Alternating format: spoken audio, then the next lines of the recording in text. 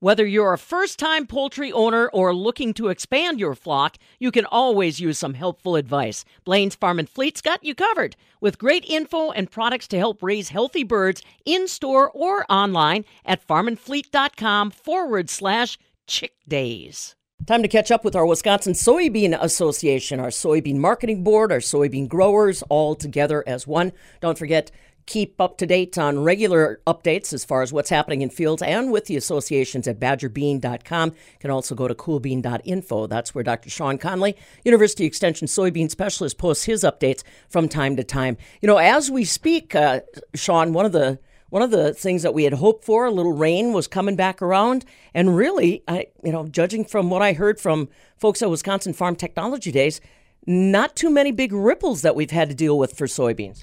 That's right, Pam. It's been a pretty quiet year. If you look around, we just were able to run Damon Smith's white mold prediction model, and basically all of that is showing low risk, which is good for the farmers out there right now.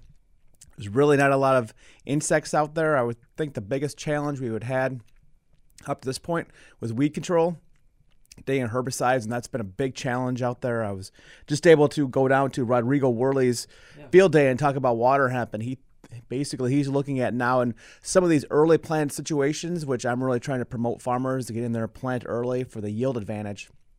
Given if you're battling water hemp, you might actually need 3 passes of a herbicide to get across to control water hemp. Wow. Sometimes that second pass isn't enough to get these late escapes, and especially if you look at this year, Pam. Last year was a record soybean production year for Wisconsin soybean growers. We harvested 114 million bushels, state average of 55. We're not going to see that this year. Mm-hmm. If you go out there, you look, we're probably 14 days later planted on average this year. The crop itself, a lot of it isn't even canopied yet, and it's mid-July. I'm guessing at best we're going to be a trend. So that's just something to think about.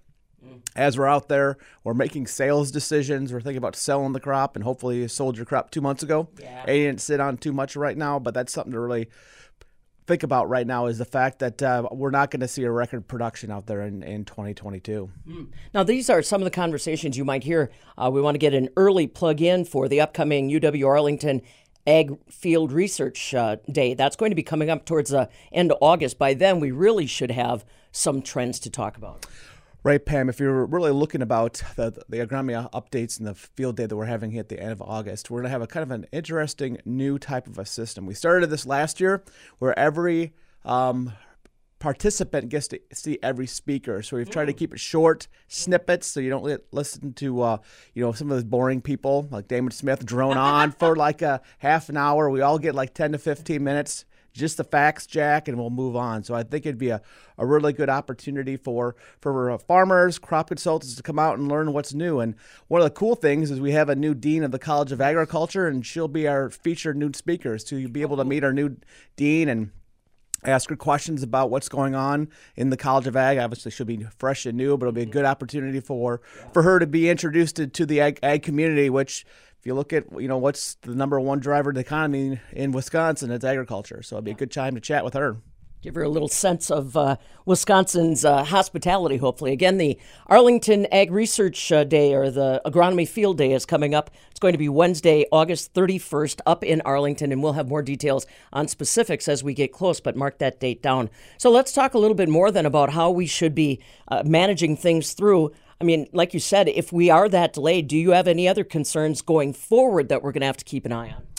I think the biggest challenge that I see right now, obviously, is back on this weed control aspect, is that because the soybean canopy hasn't closed yet, and that water hemp, if that second residual herbicide is going to start to break, we're going to see some water hemp weeds popping out.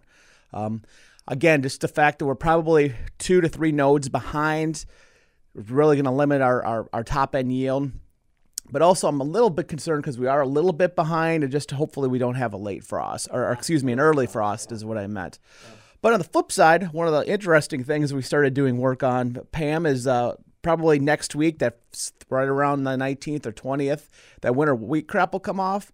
And some exciting news is I think we're going to be seeing a lot of farmers in southern Wisconsin try double crop soybeans this year. Yeah. And we just got a report that in 2023, RMA will have crop insurance for some of the southern counties for double crop soybeans. So I think that'll be an opportunity maybe for farmers to learn this year get an idea if that would work, and that way they can maybe take advantage of that program in 2023.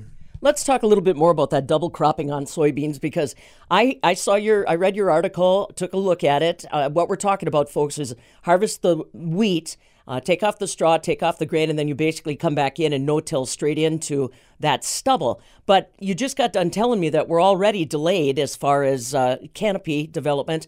Are these beans supposed to be coming off just as forage? That's a good question, Pam. So a lot of farmers, what they'll do is, historically, they'll put it out there. They'll usually use a full maturity group earlier than you normally do. So if you're in southern Wisconsin, you typically plant a 2.5, they'd be somewhere between a 1.0 and a 1.5. You'd have to increase your seeding rate. Normally, we recommend dropping, a unit an acre, 140,000. You'd probably want to drop anywhere from around 200 to 220,000 seeds per acre, and you want to narrow it up really to get that canopy. But the interesting thing is, because of the treated seed out there, soybean seed, a lot of that treated seed has to get destroyed.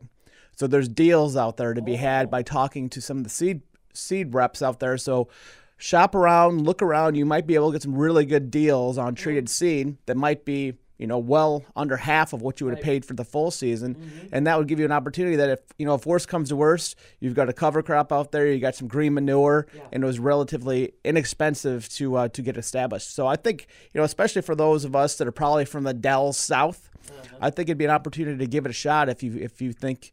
And the good thing is we had this big storm come through, so we're not going to be short on soil moisture. Right. So I think it would be good to go if farmers want to give it a try in 2022. Again, this is Dr. Sean Conley, our University Extension soybean specialist. You want to follow up and find out more about that possibility of double cropping beans. Like you said, you've got to be in a certain spot, and obviously it's only going to go on those wheat fields. But he's got it up at coolbean.info.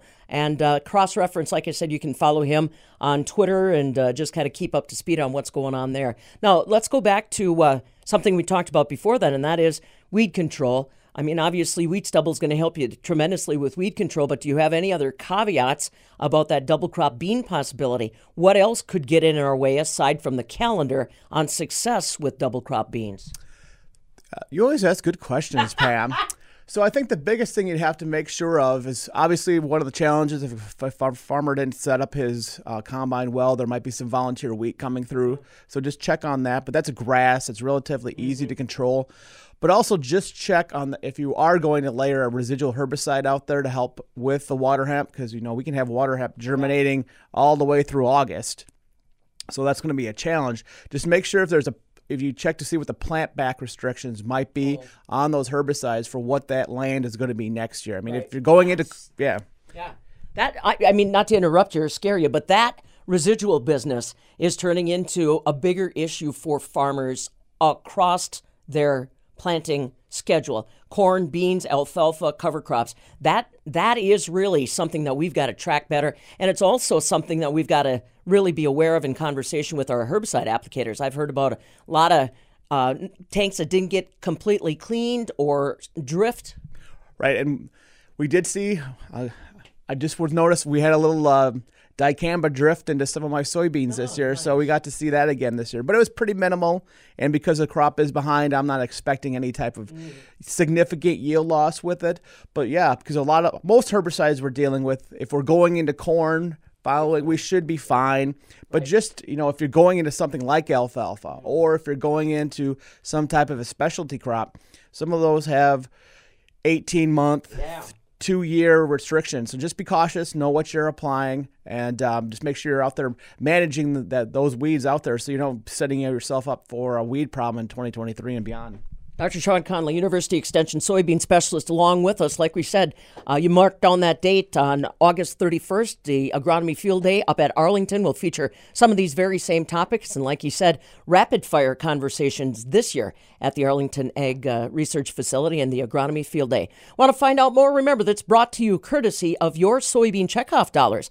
Wisconsin Soybean Marketing Board. You can find out more about what's happening with that group, badgerbean.com, or like we said, Dr. Conley's site, coolbean.info.